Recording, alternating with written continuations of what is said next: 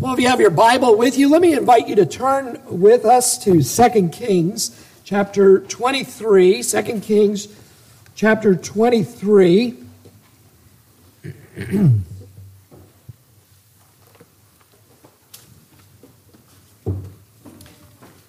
2 Kings chapter 23. I want to begin to read verse 4. And we're just going to read a few verses here this morning. For those of you joining us here, we are glad you're here. We have been working our way through the book of 1 and 2 Kings for many months now. And we are coming towards the end of 2 Kings. And we've been looking at the reign of King Josiah. And we've been in Josiah here for a few weeks, and so we're going to continue. I'll give you just a brief introduction and look at these next few verses. So let's pray together, and then I want us to read verses 4 through 7. Let's pray. Gracious God, our Father, we thank you for King Josiah, his love, his zeal, his faith in you. We thank you for his example. Thank you for his commitment. Thank you that he points us to Jesus, who was even more faithful than Josiah. We pray, Lord, that we would look to Jesus as our great King. And we pray this in Jesus' name. Amen. Let's read together 2 Kings 23, beginning at verse 4. Then the king commanded Hilkiah the high priest, and the priests of the second order, and the doorkeepers to bring out of the temple of the Lord all the vessels that were made for Baal, for Asherah, and for all the host of heaven. And he burned them outside Jerusalem in the fields of the Kidron, and he carried their ashes to Bethel.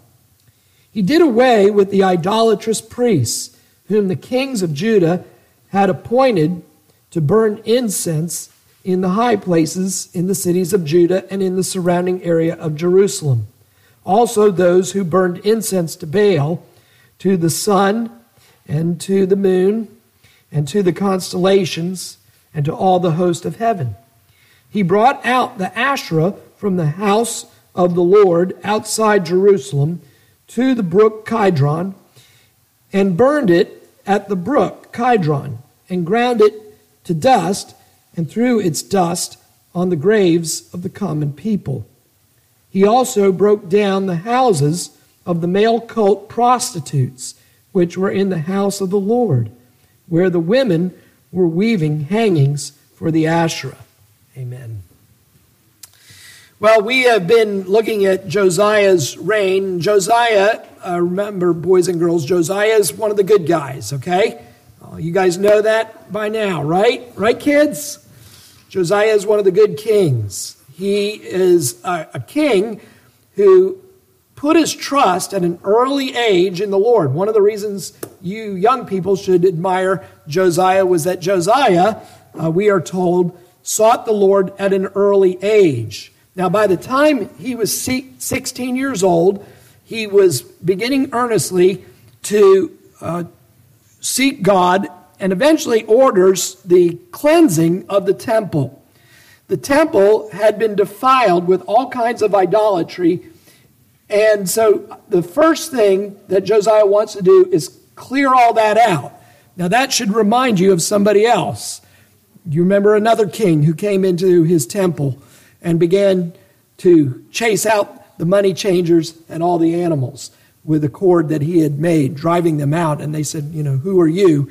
By what authority are you doing these things? So Josiah is a type of the Lord Jesus Christ for us. So as they're cleaning out the temple, one of the things that they discover is God's Word, the Bible. Now, as I said before, there's a theory, and I don't think it's necessarily a bad theory, that the reason that the Scriptures were hidden was to protect the Scriptures. That the Scriptures had been hidden in the temple because who do we read of in these verses that we read this morning? Who's controlling the temple at this point? Well, the prophets and the priests of Baal are in there. And those who serve the gods of the Sidonians and others are in there. So it's a reasonable theory, but it's not explicit in the Bible. But for whatever reason, the scriptures were missing. They find the scriptures and they bring them to the king. They read them in Josiah's presence, and Josiah's heart is softened under the reading of the scriptures. And he tears his garments or rends his garments, which was a sign of mourning and distress. Whenever you read about people rending their garments, remember that is a sign of having been convicted. But remember that the Lord says that he wants rent hearts, okay? Not just rent clothes, but he wants us to have a rent heart he will not despise. So Josiah does that, and he seeks the word of the Lord. And he goes and he sends his men, a delegation of his people, to a prophetess.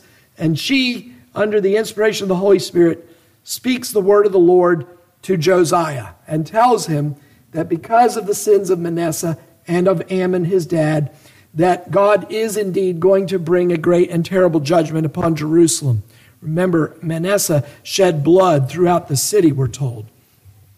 However, because Josiah humbled himself, God was not going to bring this judgment so long as he was king.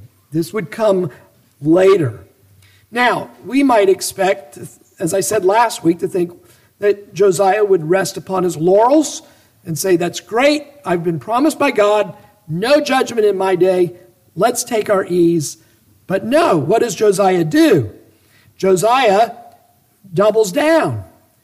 And he may have been thinking, who knows, maybe God will even relent of that judgment that he has promised that will come after me. Worked for the people of Nineveh, didn't it? Jonah preached, I'm going to bring judgment upon this place.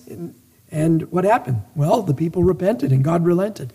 So it could happen. So what does he do? He enters into a public covenant with the Lord.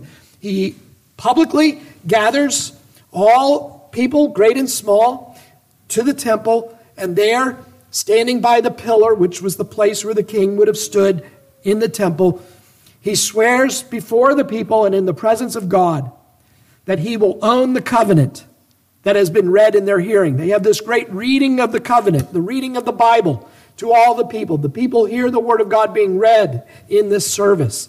And then after the word has been read, Josiah swears before the Lord that he will enter into this covenant faithfully and that God will judge him according to what he has promised.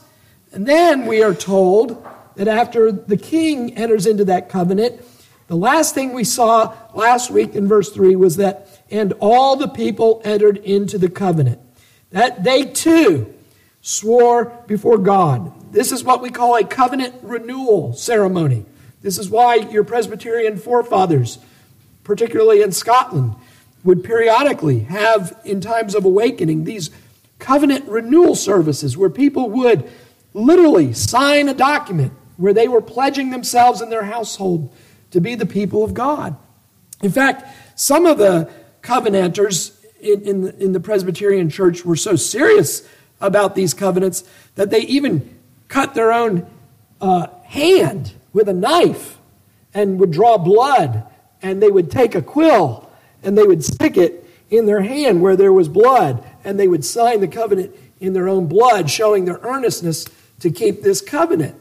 And you can read about this in history books, the National Covenant, and later they had the Solemn League and Covenant, so that God's people over time would enter into these covenants with God. Well, that's what we see going on here. Now that the king and the people are in agreement, and wouldn't you love to see that today? I mean, wouldn't you love to see an awakening and a revival where so many people begin to turn to the Lord that we have a public ceremony on the square, and we pledge to God and to one another that we will be God's people, and we will live according to God's commandments. And we earnestly, put it in writing and sign our names to it. That would be great. So that's what the people are doing here. But there's more work to be done. Now that the people have entered into a covenant, now we have kind of the Reformation aspect of this covenant renewal. You see, revival is not just feeling emotionally affected. As I prayed in the pastoral prayer, in case you didn't know what that was referring to, that on Wednesday at Asbury University, which has had a history of having some awakenings in their past, had a chapel service like they normally do, but the students, after the chapel service, stayed. And apparently, many were blessed by the service, and they decided to stay and continue the service. And it's been going on for the last several days. Now, like I said in the prayer, we always have to judge according to the Word, and we have to judge also, patiently with time to see the fruit of what's going on. But it would be great if the Spirit of the Lord really was moving students. Other campuses have heard about this, and now other campuses are beginning to seek the Lord. They're beginning to have services, ongoing services. But we have to realize that revival is not just an emotional catharsis. Okay, it's not just working ourselves up into some kind of emotional frenzy where we get a fit of zeal, but it must always be followed with reformation if it is to be a genuine work of God. It must produce fruit of the Spirit, and it must produce repentance, and it must produce obedience to God's commandments. Not that the obedience to those commandments is the ground of our relationship with God. No, our relationship with God is always based upon the obedience of Christ for us. But if we love Jesus, we will follow his commandments. And so the reading of the Ten Commandments is something we ought to do in our day, because this is God's will for our lives, that we love God with all our heart, soul, mind, and strength. That's what the first 4 commandments are about. And love our neighbor as ourselves. That's what the latter 6 are about. So reformation must always follow a period of revival and renewal. And so let's look at our text here. I want to give you 3 points here about this reformation. Number 1, we see that they begin to destroy the idolatry. They begin to destroy the idolatry in verse 4. Number 2, they begin to rid themselves of the false teachers and the false priests. That's in verse 5. And then finally, they begin to rid themselves of sexual immorality. Thirdly, they begin to rid themselves of sexual immorality. They destroy the idols, they rid themselves of false teachers and prophets and priests, and they conform their lives sexually to the Lord. So let's look at these 3 points here. First of all, verse 4, the king commanded Hilkiah, the high priest, and the priests of the second order, and the doorkeepers to bring out of the temple of the Lord all the vessels that were made for Baal, for Asherah, and for all the host of heaven. Now, as you may or may not know, Baal, Asherah, the host of heaven, these are other gods that were served by nations that were in the proximity to Israel. Okay, so the Sidonians, for example, to the north, they were worshipers of Baal. Remember Jezebel? Remember when, boys and girls, we talked about Jezebel as we studied the book of Kings? Where was Jezebel from? She was from Sidon and Tyre, right?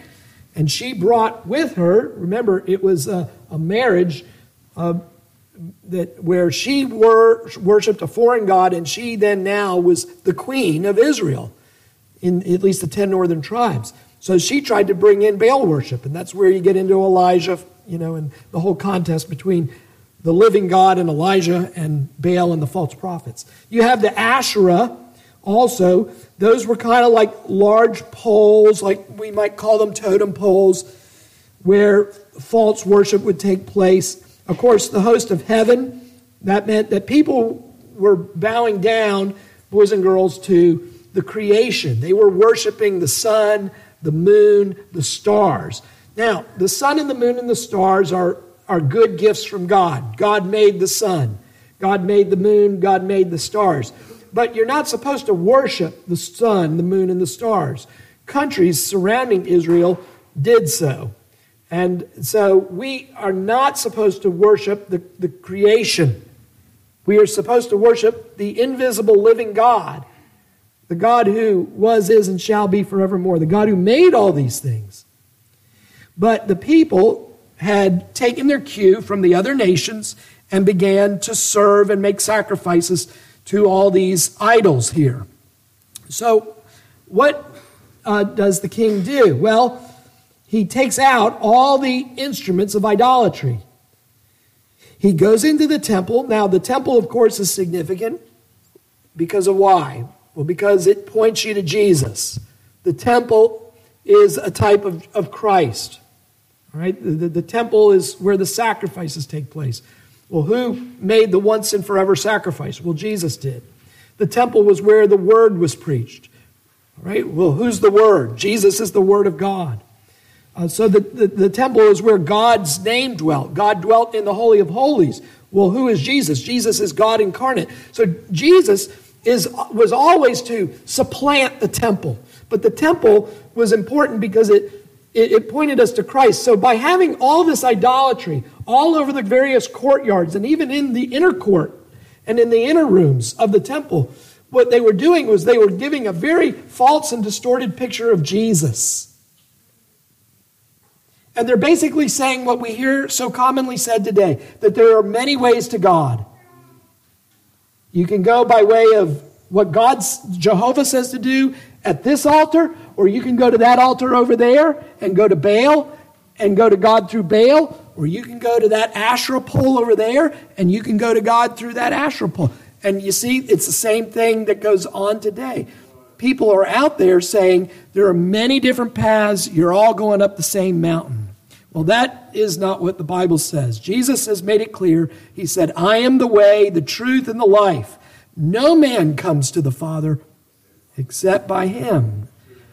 Only through Jesus Christ we come to the Father. That was why it was so necessary that the temple be kept clean. Because what the temple was to do, it was supposed to teach all the nations everywhere that this is the true way to God. Remember, Jesus had that conversation in John chapter 4 with the woman at the well. She said, we worship at this mountain and you Jews worship at your mountain. And Jesus said essentially, we're right. The Jews are right. You're supposed to be worshiping in Jerusalem, not at this mountain. But he also then said what? But a time is coming when neither on this mountain nor that one shall you worship, but those who worship the Father shall do so in spirit and truth. That is, once Jesus finishes his work on the cross, he's saying to this woman, once I finish my work on the cross, once I atone for my people's sins, once I'm raised bodily from the dead on the third day according to the scriptures, once I'm seated at the right hand of the Father, then all from any tribe and tongue and nation may come to the Father, but only through me, because I am the greater temple. Tear down this temple, and I'll rebuild it in 3 days. And John says he was speaking of his body.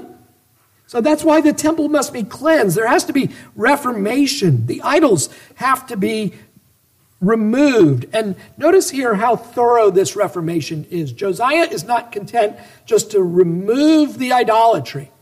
But notice what he does here. It says in verse 4, and he burned them outside Jerusalem.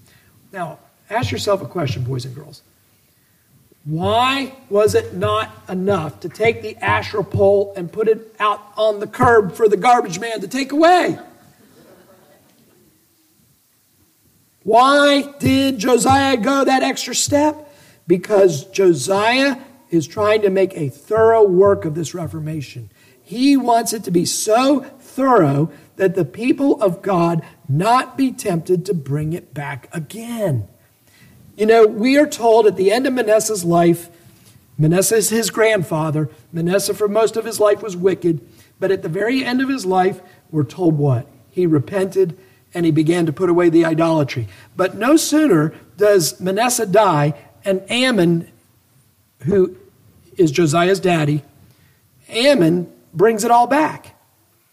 What did that tell Josiah? It told Josiah how quickly we can lose these gains that we're making in seasons of revival and reformation if we don't make thorough work of it.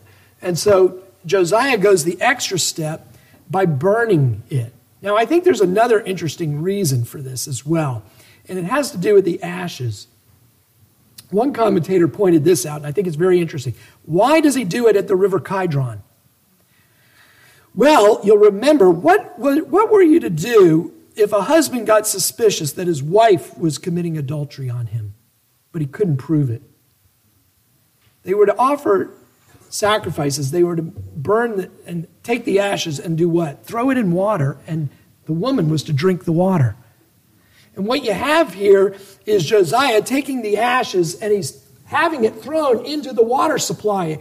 Some have suggested symbolically to say, drink out of the water supply and see if you've committed adultery. Because what happened? If the woman had committed adultery, her abdomen would swell. God would bring a judgment, a curse upon the adulterous woman. Well, who's the woman in this case? It's the nation of Israel. Who's the husband? It's Jehovah. And so some have speculated the reason he just didn't burn it and then leave the ashes, but that he took some of the ashes and he threw it into their water supply, daring the people to drink of it and see if you be an adulterer. Now, other ashes, he did what? He took some of the ashes and he brought them elsewhere as well. And we're going to talk more about that next week, but we're going to see that he throws it onto those who violated the covenant.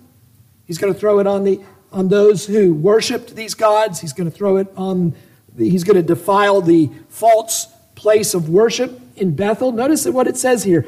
He burned them outside Jerusalem in the fields of Kidron and carried their ashes to Bethel. Now, why did he take ashes to Bethel? Because of Bethel was the occasion of Israel's first sin.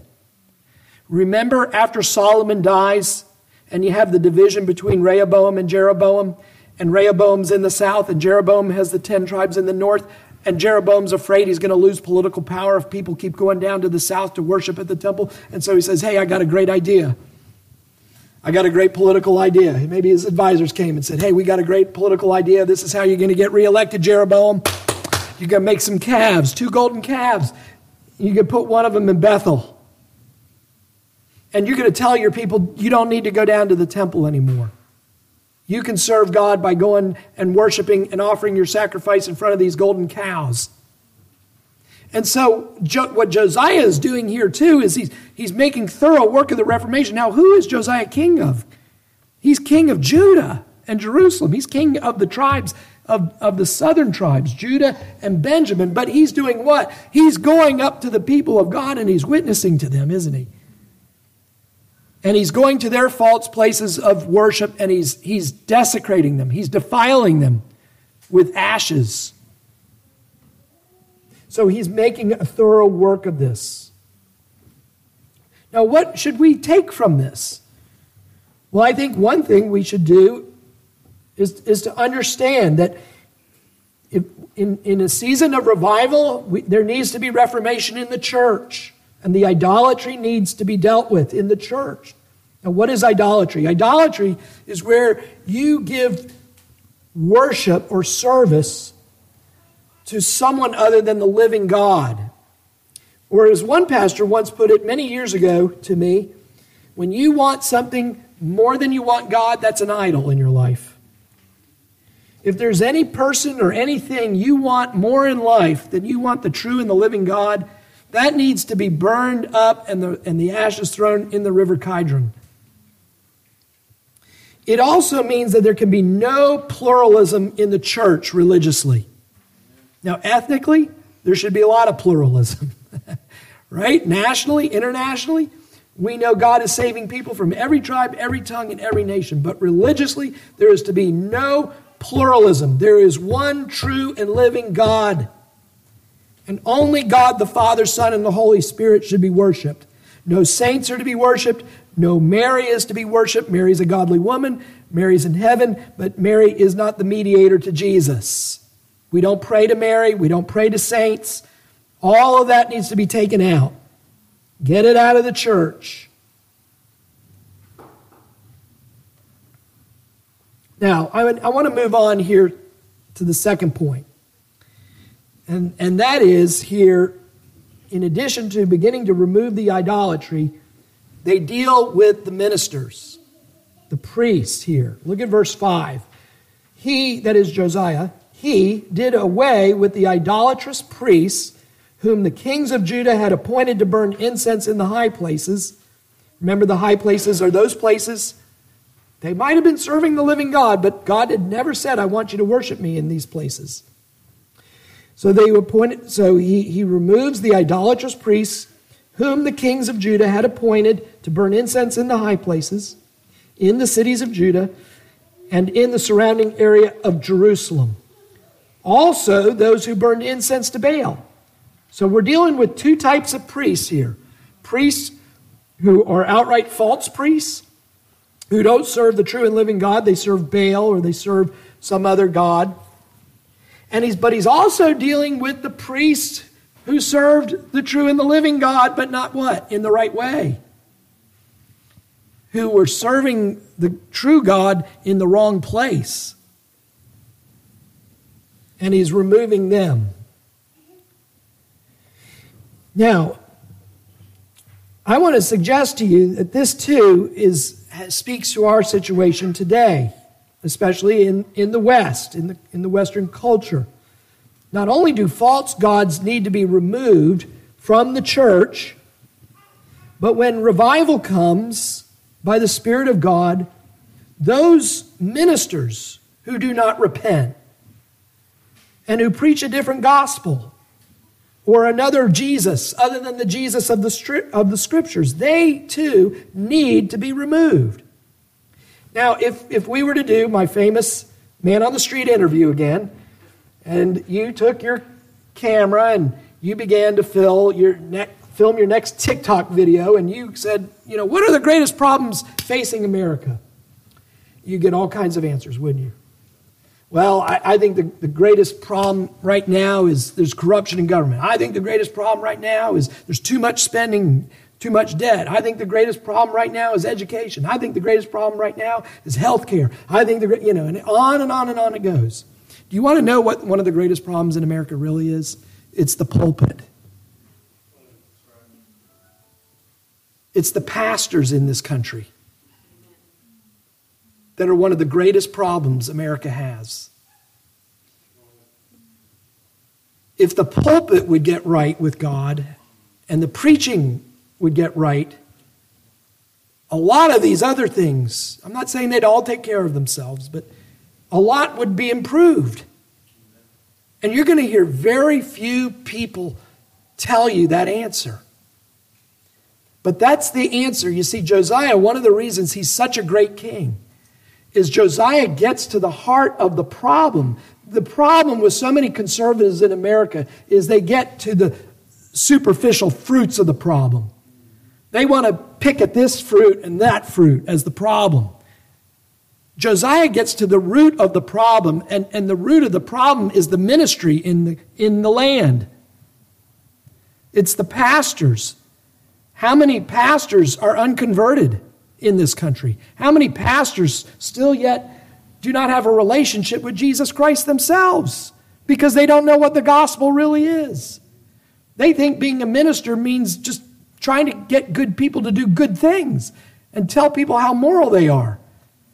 A lot of people do not really, especially in the mainline churches, the gospel has been as lost as the book in Josiah's day. And they come up with an entirely different Jesus. We are commemorating this year in 2023 the 100th anniversary of J. Gresham Machen's book, Christianity and Liberalism, in which Machen said 100 years ago that liberal theology in mainline churches is an entirely different religion than biblical Christianity. It's not two versions of Christianity. It's not Christianity 1.0 and Christianity 2.0. What Machen said was that theological liberalism is an entirely different religion. He said, I'm paraphrasing, but I wish these people would be as honest as the Unitarians are and just admit they don't believe Jesus is fully God, rather than to try and redefine what we mean by resurrection. You see, what liberals do is they take the orthodox terminology, but they gut it of any orthodox meaning. And so when the liberal minister says Jesus is divine, he doesn't mean that he's the eternal Son of God come in the flesh. He means he's the highest expression of humanity.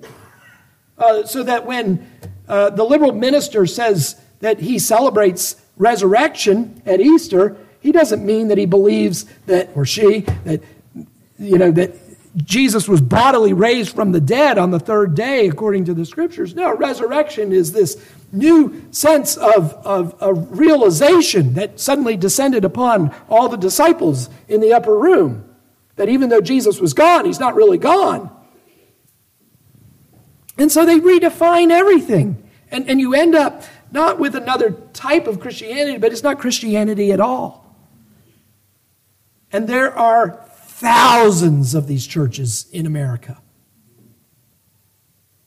And if you've ever wondered, well, how is it that so many churches in our country just seem to go with whatever the popular ethic trend is in our country?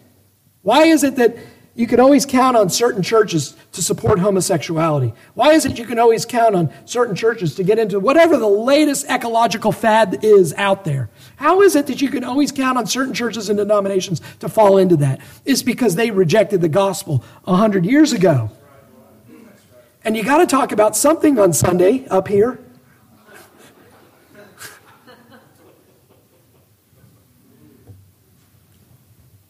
And so they talk about whatever is the latest thing. They are the Areopagus now. But they're not the Apostle Paul. They're just talking about whatever is the latest. I remember the frustration I felt, and I couldn't articulate it until my roommate made this point. As you know, I went to a liberal Presbyterian college. And so here we are, we're on the eve of our graduation. Now at Davidson, before you graduate, the next morning, you go to one last chapel service for the seniors. And you go in your robe and you sit. And you know what the sermon was on? This is the last opportunity to preach to people who are leaving school and going out into the world. And the guest minister, who then was president of Columbia Seminary right up here in Atlanta, good little old liberal seminary, he preached on the environment. Your final words that you're going to send off the graduates with, hey, be kind to the environment. That's all they've got. The church may not have Asherah poles and Baal and Buddha statues and all these other things in them, but believe me, from God's perspective, from the perspective of his omniscience, he sees idolatry throughout these churches. And so Machen was absolutely right. The problems we face today really often are subsequent problems because the church is no longer the church. The gospel is no longer being preached, and ministers themselves need to be saved. So what does Josiah do? He removes the false priests and the false teachers. And that is what needs to be done. We need a cleansing of our pulpits. We need a removal of so many teachers and preachers. They look like the lamb, but John the Apostle says in the book of Revelation, they speak like the dragon. They wear a robe, they play the part, but what comes out of their mouth is not from the Scriptures.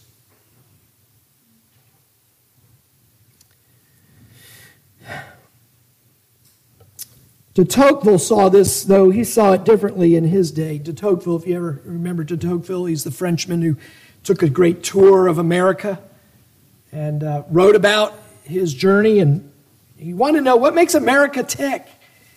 And you know what de Tocqueville said? He said, you know what the strength of America was? This is back in his day. He said the strength of America is her pulpits. What is it? Why is the pulpit so important? Because the pulpit is where we preach the word. This is where God speaks to his people through the word by the Spirit. And we know that God, by his grace, he brings life through the preaching of the word. People come to know who God is. Now, that's not always pleasant because we realize God is holy, and then we consequently realize we're sinners.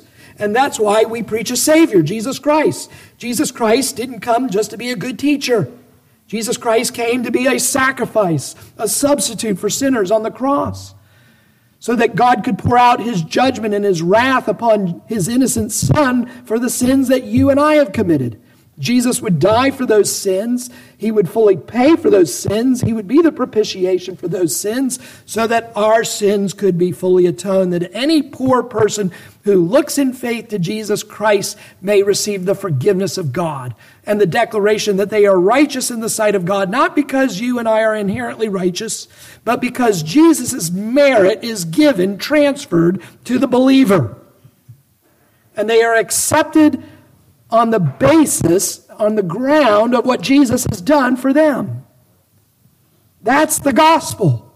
It is good news. The gospel is a pronouncement that God is reconciling sinners to himself, and anyone who believes may be reconciled and brought into the family of God.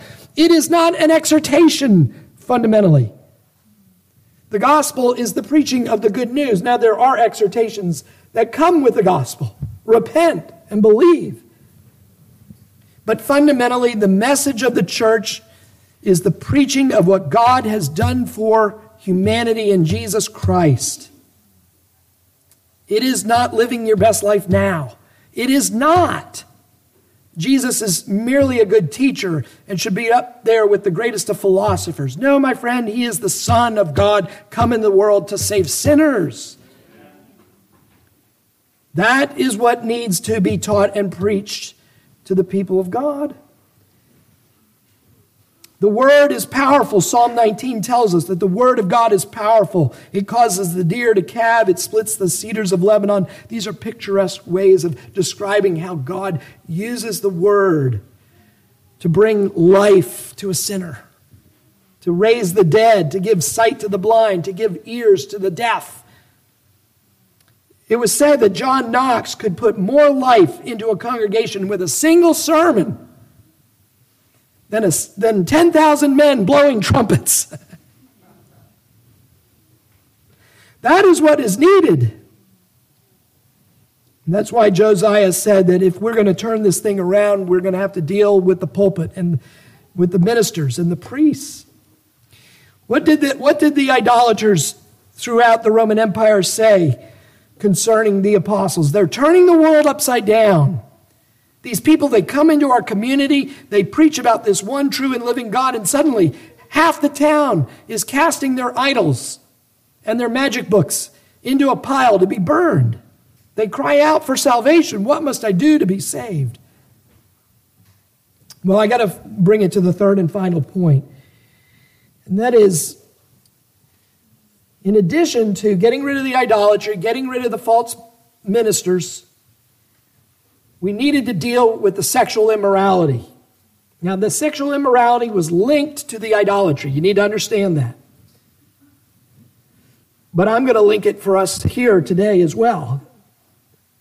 So look at verse 7. Josiah, also broke down the houses of the male cult prostitutes, male homosexual prostitutes, which were, listen, in the house of the Lord, where the women were weaving hangings for the Asherah. Notice what the historian, under the inspiration of the Holy Spirit, is telling you. He is saying that there is a connection between sexual immorality and idolatry. They go hand in hand.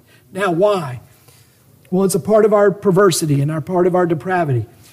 The reason that they had these homosexual cult prostitutes in the confines of the temple was because they had these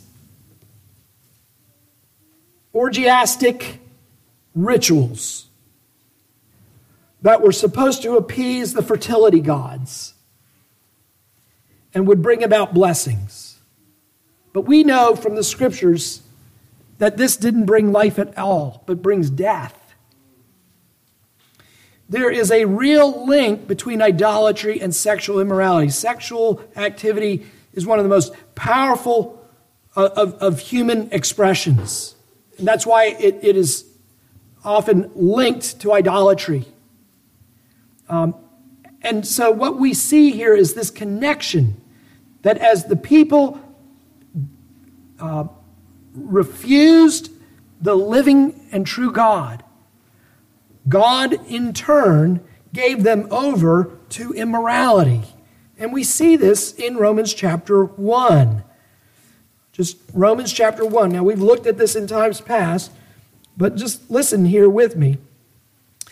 Paul says in Romans 1:20, since the creation of the world, his, that is God's invisible attributes, his eternal power and divine nature have been clearly seen, being understood through what has been made, so that they're without excuse. God made the sun, God made the moon, God made the constellations, and no, you're not supposed to worship them. You're supposed to learn that there is a true and living God.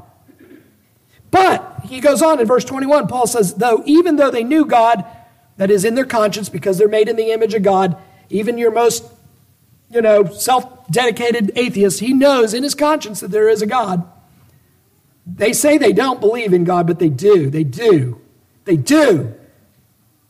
The reason I know that is because that's what the Bible says. That's where you have to get your epistemology, is what the scriptures say.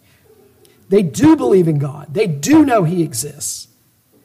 Even though they knew God, they did not honor him as God or give thanks, and they became futile in their speculations, and their foolish heart was what? Darkened. Professing to be wise, they became fools, and listen to this. What happens? They get into idolatry. They exchange the glory of the incorruptible God for the image in the form of corruptible man and of birds, four-footed animals, crawling creatures, etc. They turn from true religion to idolatry.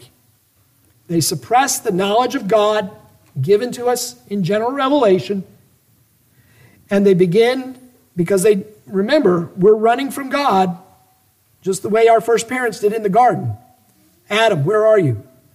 I'm hiding. Why? Did you eat of the tree I told you not to eat of? How do you know you're naked now? Man is still doing the same thing. Look, man is not looking for God. Michael Horton said it many years ago. Man is seeking after God the way that a thief is looking for the police. And so they go and they say, well, I still want to be a religious person. I still want to be well thought of. So I'm going to make an idol, and I'm going to worship the idol. And I'm going to pray to this idol. I'm going to bow down. And even though I know it's a wood carving, even though I know it's made out of gold, even though I chopped down this tree, and with some of it I used for my firewood, and I cooked my bread over it, and the other piece I formed an idol, I'm still going to bow down to the idol. Even though I give them eyes, I know they can't see. Even though they have a mouth, they can't speak, but I'm going to bow down. And Paul says in verse 25, they exchange the truth of God for a lie. And the reason America is having so many problems today is because we have exchanged the true and living God for a lie, and have served the creature rather than the Creator, who is blessed forever. Amen. Then, it doesn't stop there. Here's what I want you to see. Then, having gone into idolatry, what happens? For this reason, says Paul, God gave them, who's the them? The idolaters. God gave them over to degrading passions. For their women exchanged the natural function for that which is unnatural. That is, they gave up the proper use of a woman, of a wife, for that which is unnatural, for that of a relationship with another man. In the same way, men abandoned the natural function of the woman and burned in their desire toward one another. Men with men committing indecent acts, homosexuality, and receiving in their persons the due penalty of their error. The other day I was reading in the news, and I read about a hockey player who got himself into some hot water. What did this hockey player do that was so awful? You want to know what he did? It was gay night or whatever at this city, and so the hockey team, in order to celebrate Pride Day or whatever, was going to don the rainbow flag jersey. And this player, who I think came from Russia, was Eastern Orthodox, and he said, I can't do that. And so when all the other players came out skating in their pro-gay regalia, one hockey player didn't. And you would have thought he said, I'm a white supremacist. All the hate mail that came his way, all the awful comments that you could read in the thread about what a terrible guy this guy is. Now let me ask you something here. Why can't we go to a hockey game and not have to be confronted with the issue of homosexuality in our culture? Why do they have to throw it in our face? Why does a guy kind of like Daniel's friend say, no, I'm not bowing down to that graven image, and get abused for it? Why can't he have his own view? Remember the day when the gays, homosexuals said, we just want to be accepted? That's not enough anymore. No, today you will accept them, or they're going to make your life miserable. Now, why? Why is America so passionate about supporting homosexuality all of a sudden in the last few decades? It's because we've been given over by idolatry. Because of what Machen wrote about 100 years ago. The two are connected. You need to see that. The fundamental issues we're dealing with in our culture are religious in nature. That's what's at stake here. Are we going as a culture to serve God? Or are we going to serve another god and be given over to all the degrading passions that follow serving other gods? The culture war really is a religious war. The culture war, they are just these tactical battles that are taking place, but the bigger strategic fight is really behind the scenes. It's the powers and principalities that are at war. It is as old as Cain and Abel. And the reason Abel was killed and the reason that hockey player was abused was really for the same reason. Because the other side said, you will serve our idols. Cain, it wasn't like Cain was just saying, well, his heart wasn't right when he offered his sacrifice. No, his sacrifice itself was wrong. He was bringing from the fruit of the ground. He was supposed to bring blood. The problems we see today are as old as the fall itself. And the answer has to be as old as the garden itself. What was the answer when Adam and Eve sinned? The seed of the woman will crush the head of the serpent. Believe on the promise. What is the answer today to our cultural problems? Believe on the Lord Jesus Christ, who is the seed of the woman, who has come into this world and has died for us that he might crush the head of Satan, that we might be delivered, and that we might come to know the true and the living God and have eternal life. Everything else leads to death. Broad is the path that leads to destruction. Only through Jesus Christ do we find life and have it eternally.